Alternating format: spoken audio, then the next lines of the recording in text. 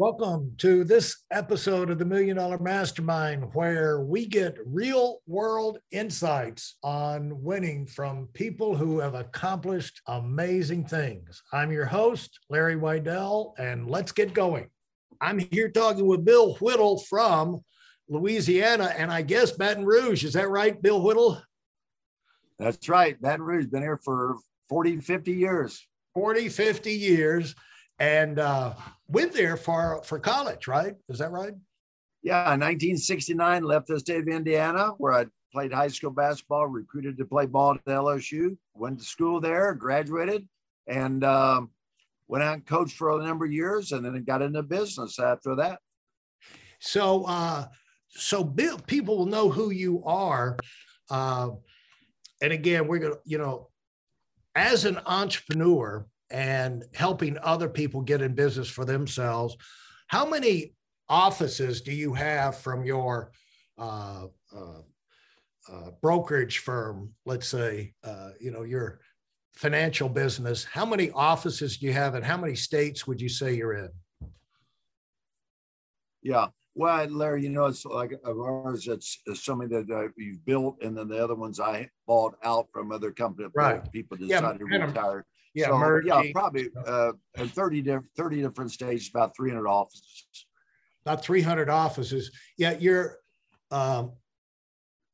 if you can, it's nice to be able to do what Elon Musk did, and you just make enough money with your original business to go out there and buy something like Twitter. Right. And you did so incredibly well with your first group that put you in a position to absorb others in. That's what, successful companies do. It's a normal progression. And because not everybody is doing well. And the other thing is leadership changes. People that start companies, they don't live forever and they get other interests. And so as you do well, that's one thing to talk about, Bill, is as you do well, opportunities open up, and you probably never expected that. And so you're probably in a surprise situation that when those things came along. Would you agree? Well, not necessarily, Larry. I did expect it. I've never been surprised anything's happened to me in my life. I did expect it. I really mean that. I'm not saying that arrogant or egotistically. I expect everything great. I'm never surprised when I had a great marriage for 46, 47 years. I'm never surprised I raised great kids. It wasn't by luck. It was by design. I do think the hand of God's been on my business in my life, but it wasn't luck, and it wasn't never a surprise. And the same thing when something happens bad to me, 9 times out of 10, I realize I had something to do with it. But also when things happen to me good, I realized I had something to do with it. So I've never really been surprised, and I've always been expected. Therefore, I'm always prepared. So when the time does come, I expected it. So I'm prepared. And so talk about as if we get into this thing so people can understand how you think and what your operating mindset is. Where did that come from, and how quick did that come to you as you were growing up? No, I think a lot of that did come from as I was growing up. I grew up extremely poor. My dad used to call it poor, and I was below poor. But yet I was happy. I mean, I didn't know we were that poor because I didn't think we were that poor. I grew up with knowing the great equalizer in life was hard work. I didn't care if it came down to, whether it was getting into a fight. I remember one time as a child, I told my dad, I said, well, what do I do if a guy's bigger or stronger, tougher, and somebody he said, but don't you ever start a fight, because if you come home, you start a fight, I'm gonna whip your rear end.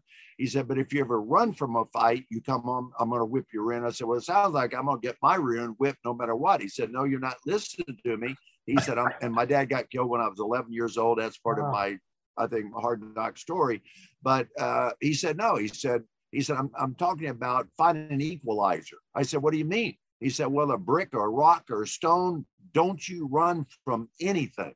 And that much, again, my dad got killed when I was 11, but all these philosophies in my mind, he taught me these things to never run from anything. Don't ever start anything unless it's good. But like a fight, don't start that fight, but never run from the fight. Just find a way to fight if it's worth fighting for. And so he learned to me that hard work was a great equalizer. So I learned hard work as a kid. Luckily, because if I wouldn't have learned that when my dad got killed when I was 11, I was on the street by the time I was 12, 13 years old. Well, what if I wouldn't have learned hard work? I wouldn't have been able to survive in the real world. And that served me very well in the rest of my life. Then there's other principles that my mother, he said, where did I learn it from? Well, I learned a lot of those things from my father, but I also learned from my mother. When my dad got killed, I really felt like that he was a strong person in my life, which he was, by the way, but a very uneducated man, 8th grade degree, didn't graduate obviously high school, drove a forklift, but once again, hard work, no excuses, nothing like that was tolerated, but he was a very loving, caring man, but he just, it was just a real structured type mentality. And then he dies, and my mother takes over. And I watched my mother, she was 27 years old, having to provide for 3 of us kids. We had no insurance, no investments, no money, no nothing. So we lost the house, the cars, everything. So by the time I was 12, 13, everything was gone. So I watched my mom go to work at a cabinet shop. She had a 5th grade degree. Watch her go to work at a cabinet shop. At that one day at the cabinet shop, she had been working all night long at a White Castle hamburger shop up in Indianapolis, Indiana, going to work at a cabinet shop all day long. She was fatigued that day. Her hand goes into a table saw at the cabinet shop, chops her left hand off, and she goes back to work, Larry, the next day with her hand chopped off, knowing she's got 3 kids at home that she had to provide. No husband, no money, no nothing, no skills, no education. I saw my mom do that.